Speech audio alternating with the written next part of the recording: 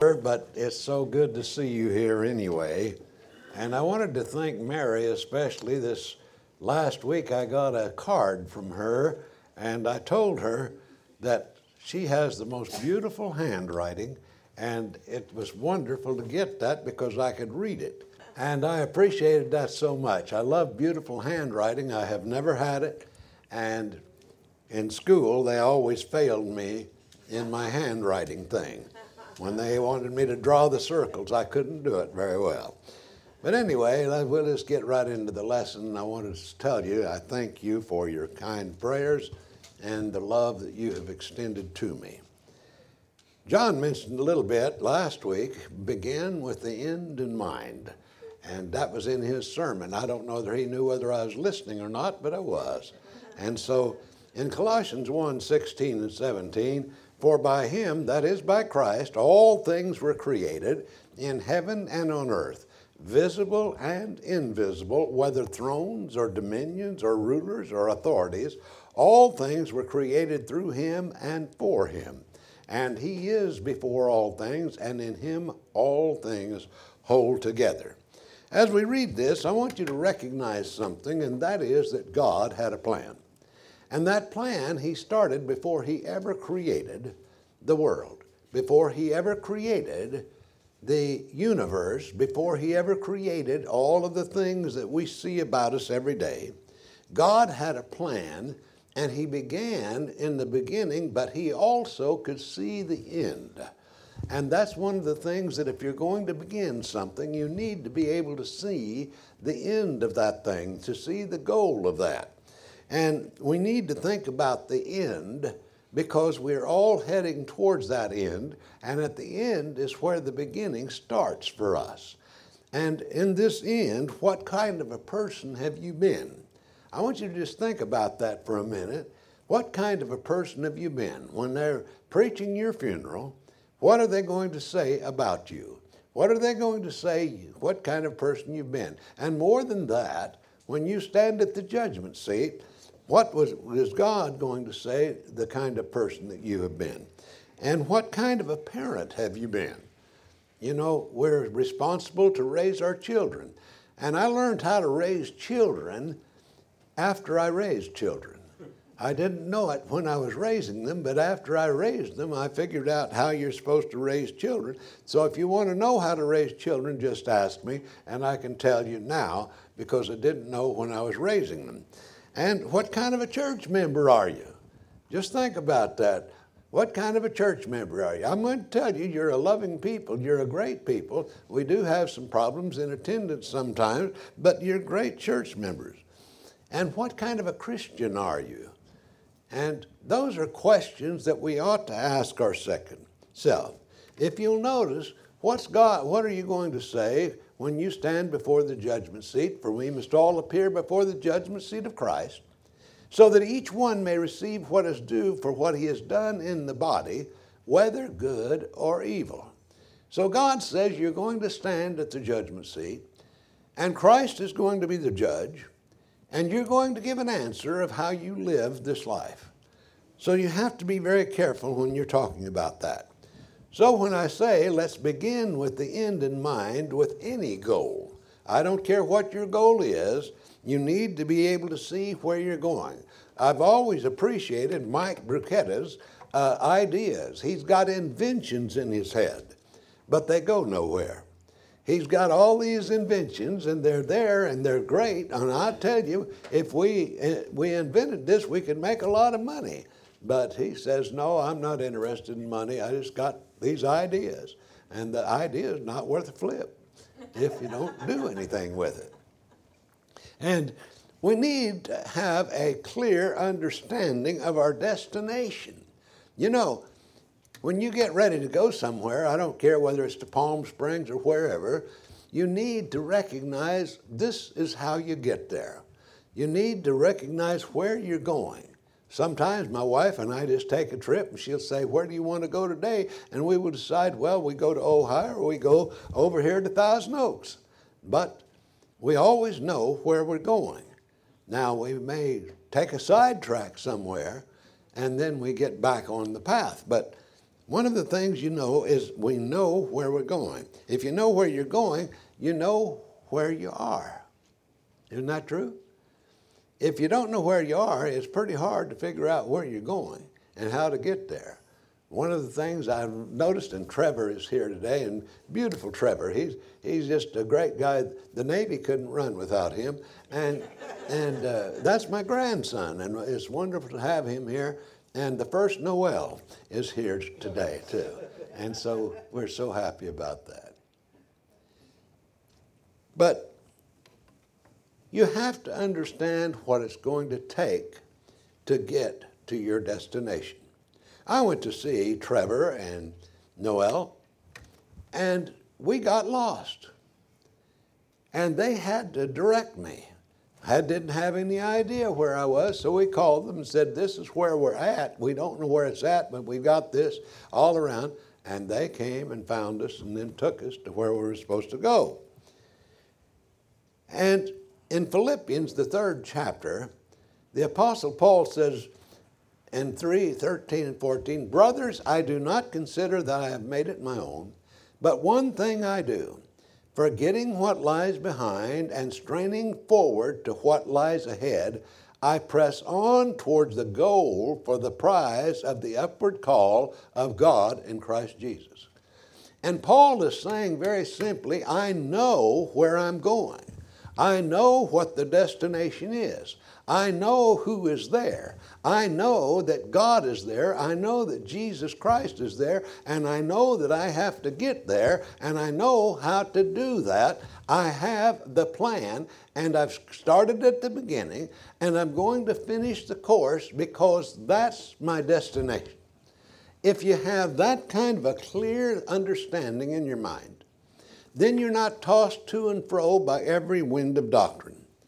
And he says over in 2 Timothy 1 and verse 12, which is why I suffer as I do, but I am not ashamed, for I know whom I have believed, and I am convinced that he is able to guard until the day that has been entrusted to me. So he says, not only do I know where I'm going, I know who's going to take me there. And that is a familiar thing that I get a personal relationship with Christ so that I know where I'm going. I know how to get there because I'm following the instructions. One of the great things of today, I take my telephone or my iPad when we go somewhere and I look on there and we have that thing that's called, what's it called that directs you? GPS. GPS. Aren't they wonderful? You can put that in there and it tells you where to go. Now, sometimes it has taken us to nowhere. But ordinarily, we get there because that thing tells you where to go. In fact, mine is activated where the voice says, you turn right here or you go there. It's just wonderful.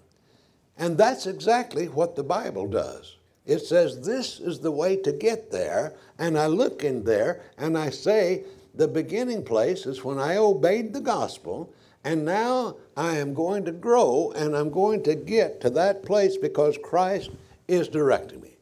And if you don't have directions, you're in a mess. All things, I don't care what they are created twice. First of all, it's as Mike does, you get a mental picture. And that mental picture means that I have in my mind, I can see it. Have you noticed your imagination, how wonderful it is that you can actually project yourself somewhere and see where you're going to go? My wife and I know Palm Springs pretty well, and we can picture that we're going to be there. I've never been to Hawaii, but I've had the picture many times, and I know how to get there, and I'm not going to get there because you have to fly.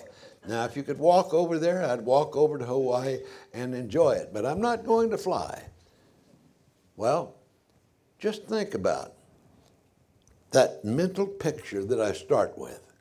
If you don't have a mental picture, then you're running in confusion. And then there's the actual building of the picture.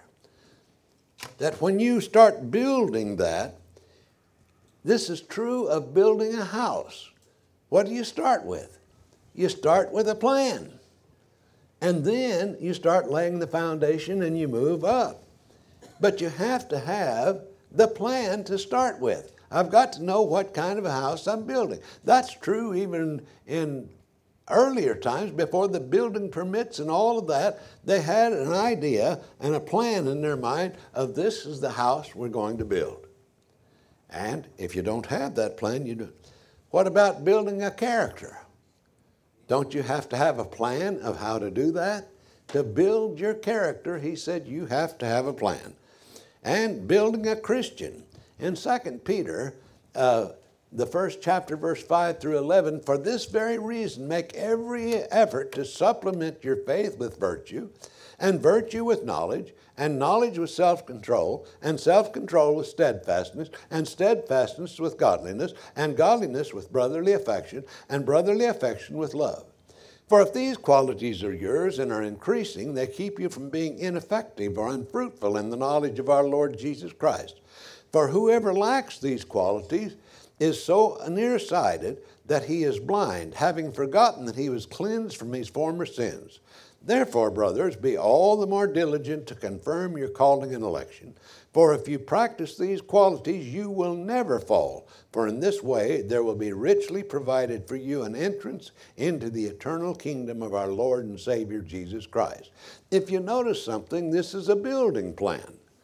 I know where I'm going next. I've got this, I've got faith, now I'm going to go to virtue, and from virtue I'm going to moving right along because I have the plan in my head. God has told me this is what you get first, this is what you get second, this is what you just keep building until you've got all these things in place.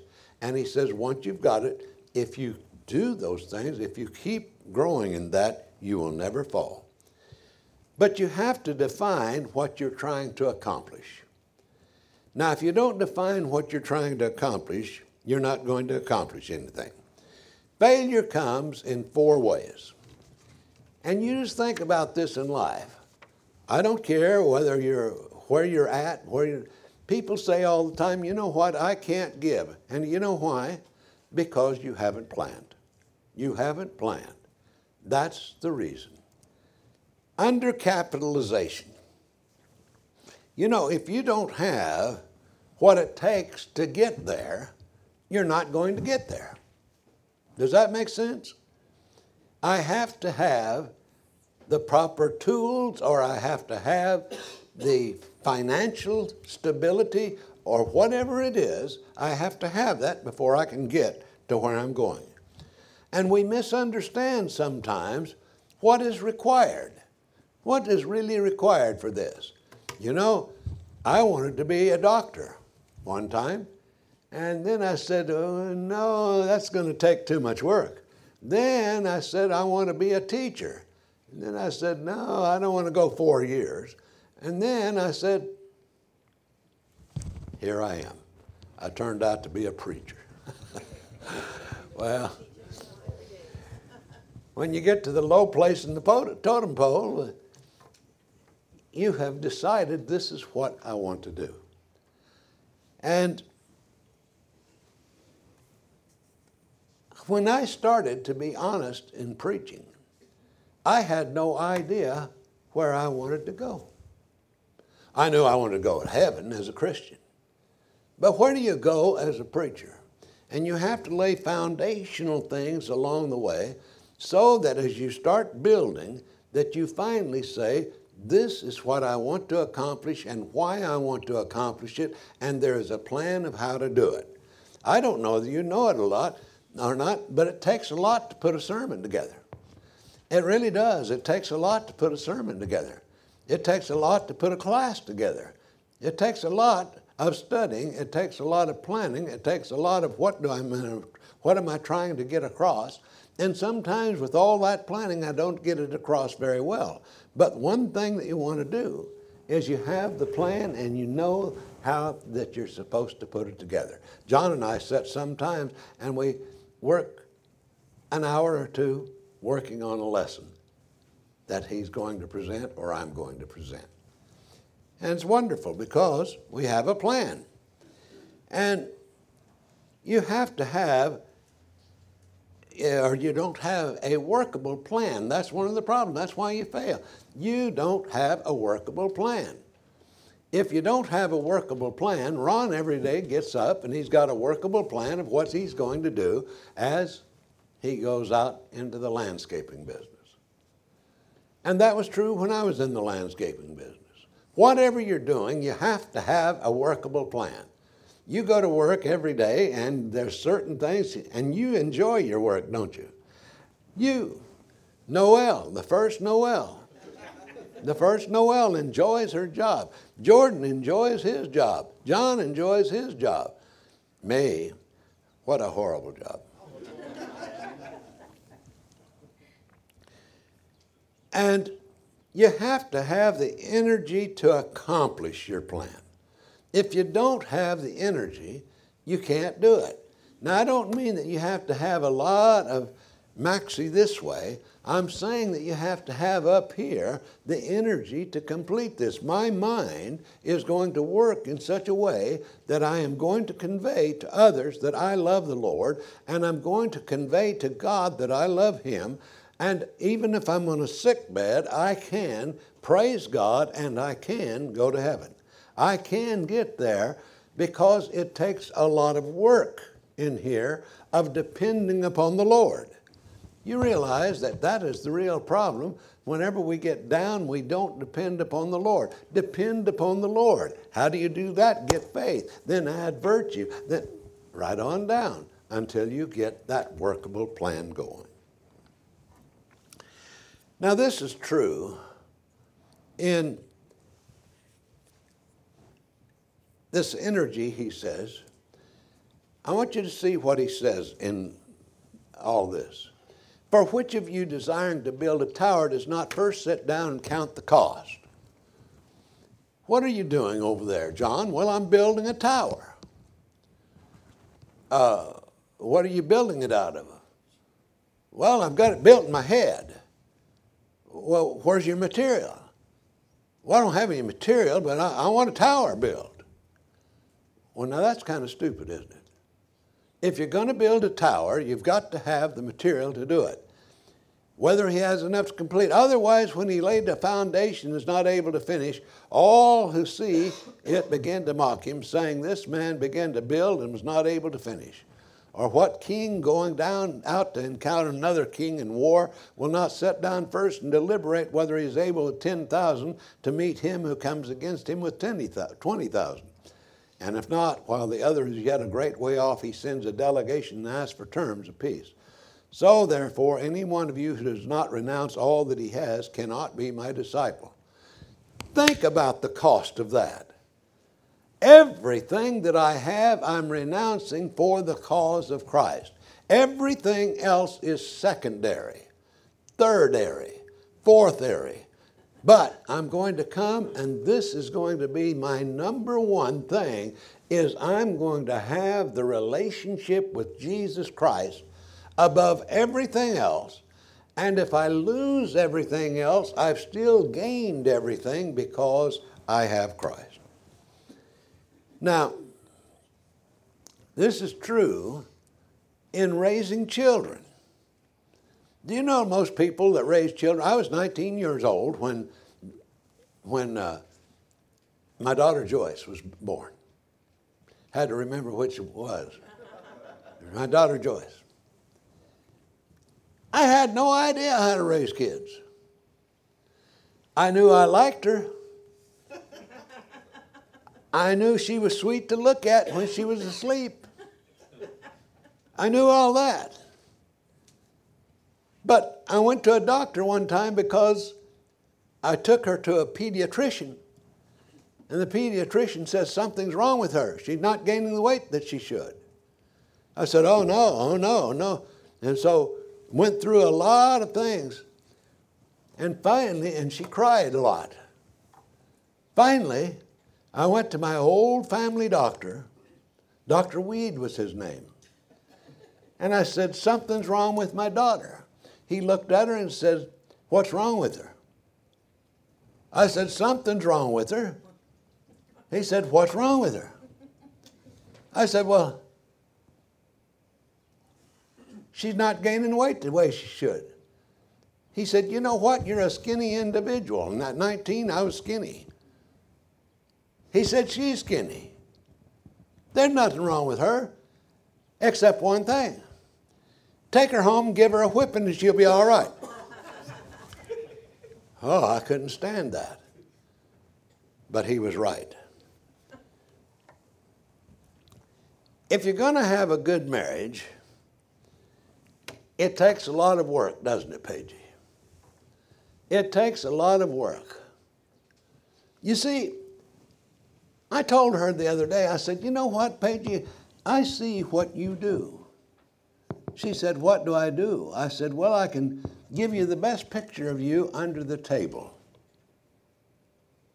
I'm giving you my secrets now. She said, what do you mean? I said, after I eat, I see you down on your hands and knees picking up where I was sitting. That tells you a lot about what she does. You see, those are precious things. It takes a lot of work. And she does that because she likes a clean house, or she loves me and doesn't give me a wooden bowl to sit out and back. And living a Christian life. Living a Christian life. Oh, if I'm going to live a Christian life, I have to have the plan. I have to have the capitalization. I have to have all that. And if I'm going to go to heaven, it takes planning. You're not going to just accidentally one day trip into heaven. You planned for it. I'll tell you, one of the joys that I've had is Stephen and Monica, watching them being so faithful. And you know, he can see a lot better than most of us. And then it takes leadership and management of our lives. All successful people lead and manage their lives. If you don't manage your life, you're out of control. And to get in control, you say, I'm going to manage. Do you realize some people say, well, I don't have a budget. Well, if you don't have a budget, then you're not in control. You have to have a budget. In Galatians, the 6th chapter and verse 5, for each will have to bear his own load. You know what? I can't bear that kind of load for you. There are some things that I can help you with, but not that responsibility that you have. You're going to have to take it. And then in Romans 14:12, so then each one of us will give an account to himself to God. When Sheila stands before the judgment seat, Mason can't go up there and say, well, you know, I think Sheila ought to get in. No, she's going to have to stand there alone. John's going to stand there alone. Paige's going to stand there alone. And management is essential in climbing the ladder of success. You know what? You don't become successful standing at the bottom rung of the ladder. You've got to start climbing, don't you? That's just an absolute. And the leadership determines if the ladder is leaning against the right wall. Where is that ladder leaning? I think sometimes, you know, Greg, our contractor, he was on the ladder and he fell off the thing. Broke his leg. Went through so much pain. You got to be sure that that ladder is there. Stephen is going to do some painting, and I don't like for him to be on a ladder, but if he falls off, Monica said it's okay. So I'm going to let him do that.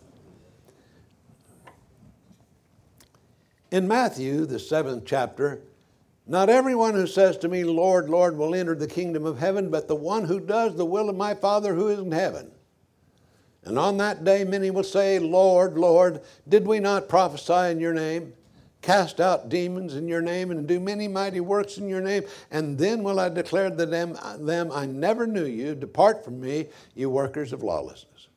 Everyone then who hears these words of mine and does them will be like a wise man who built his house on the rock. And the rain fell and the floods came and the winds blew and beat on the house, but it did not fall because it had been founded on the rock. And everyone who hears these words of mine and does not do them will be like a foolish man who built his house on the sand. And the rain fell and the floods came and the winds blew and beat against the house, and it fell, and great was the fall of it. The ladder's leaning on the wrong wall. If I'm going to believe what I believe, then practice what I believe. Do it.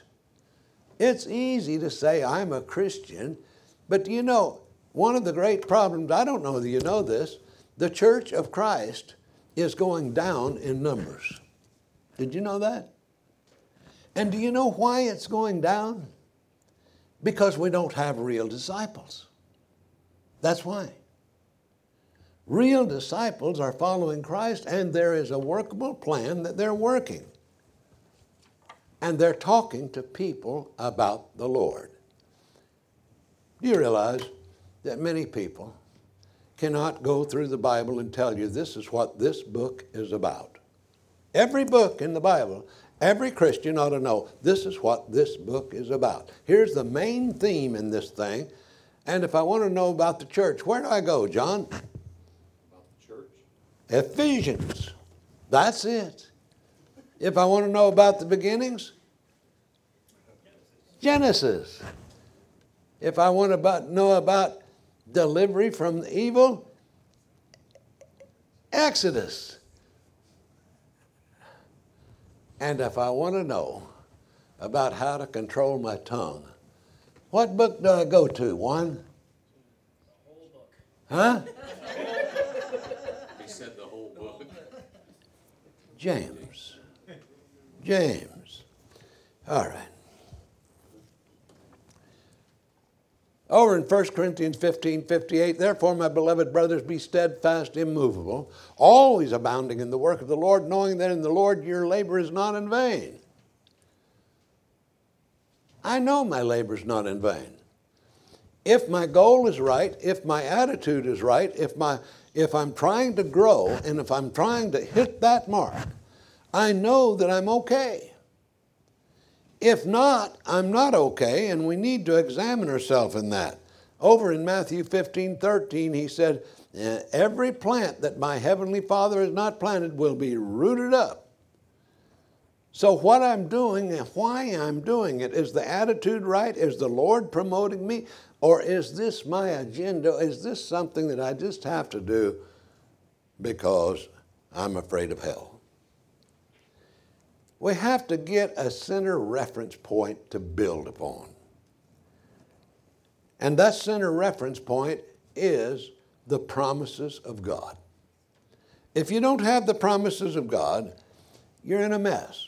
In 2 Peter 1 and verse 4, by which he has granted to us his precious and very great promises, so that through them you may be partakers of the divine nature, having escaped from the corruption that is in the world because of sinful desire. Do you realize how much we are captured by the world today? I mean, the world is capturing us. I talked to Brother LaBelle the other day, and you know, he's going through this heart problem. He's in AFib now, and he's not going to take anything that the doctor prescribes. But one of the things that you notice is that many times, and I had this in my health deal, we have not planned at all for a catastrophe. We have planned that we're going to go, and we're going to go, and we're going to go, and we're going to go, and then all of a sudden, Ron's back goes out, Ron's neck goes out, Ron has to have an operation, Ron's off work. Well, we just didn't plan for it. And all of us are that way, it seems like. There's 4 great building blocks that I want to talk real quickly about. And that is, number 1, you need security. And to get that security, you have to have a sense of your worth. In John 3:16, for God so loved the world. Now, don't say, I've read that before. Personalize this. For God so loved me, and he gave his only son, that if I believe in him, I should not perish, but have eternal life. That's for me. That's for me to understand. In Matthew 10:30 and 31, but even the hairs of your head are all numbered. Oh, I just don't feel it like any good. He says, I want to tell you something. Trevor, Tyler, God knows how many hairs are on your head. And he knows how many hairs are on that little lip. He knows. Isn't that amazing? God knows those things. And that gives me a sense of value. And that value makes me feel secure because I know God loves me. If I can get that in my head, your identity is what is unique about you. Are your emotional anchorage, are you really in charge? And your self-esteem, your personal willpower, do you have all of this together? And you need guidance. When you have guidance, what directs your personal direction? Over in Proverbs 3:5-6, he says, trust in the Lord with all your heart. Do not lean on your own understanding. In all your ways acknowledge him, and he will make straight your paths. But God, I can't listen to you because this is the way I am. God said, no. You listen to me if you want to be successful.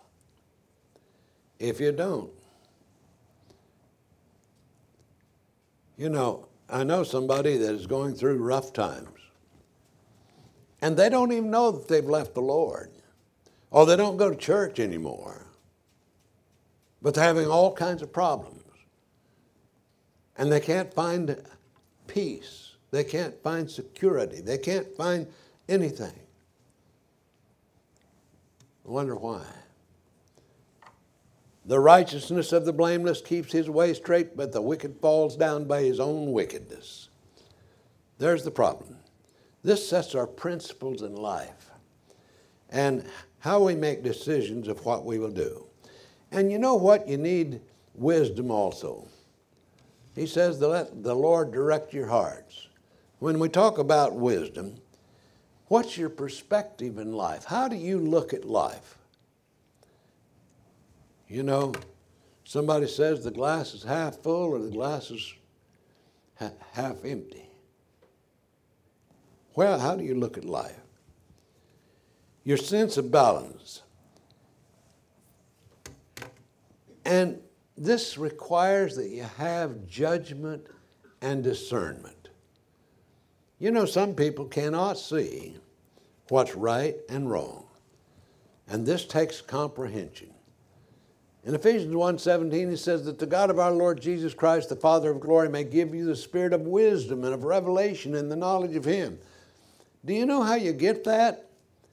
You don't get it by reading the Bible. You get that by really, truly studying the Bible to know how much God loves you, and you know that God has revealed these things to you.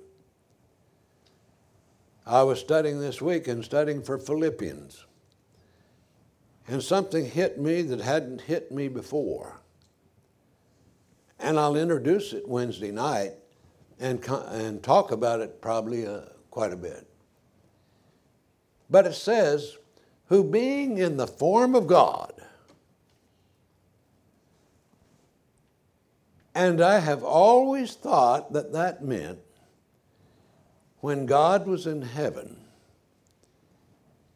But I have discovered that I believe it means that when God was here upon this earth, that he was in the form of God.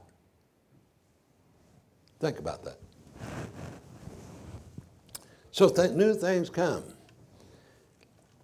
In Colossians 1 and verse 9, and so from the day we heard, we have not ceased to pray for you, asking that you may be filled with the knowledge of his will and all spiritual wisdom and understanding. Oh, I talked to somebody the other day and they said, you know what? I've been studying about diet. And I said, you know what? In your diet, there's one thing that you're going to find out. You're going to die. You can study that all day. But if I study the spiritual things, I'll live forever. You know, I think when I get to heaven, I'll look back and say, oh, why didn't I eat all the hamburgers I wanted and get here quicker? But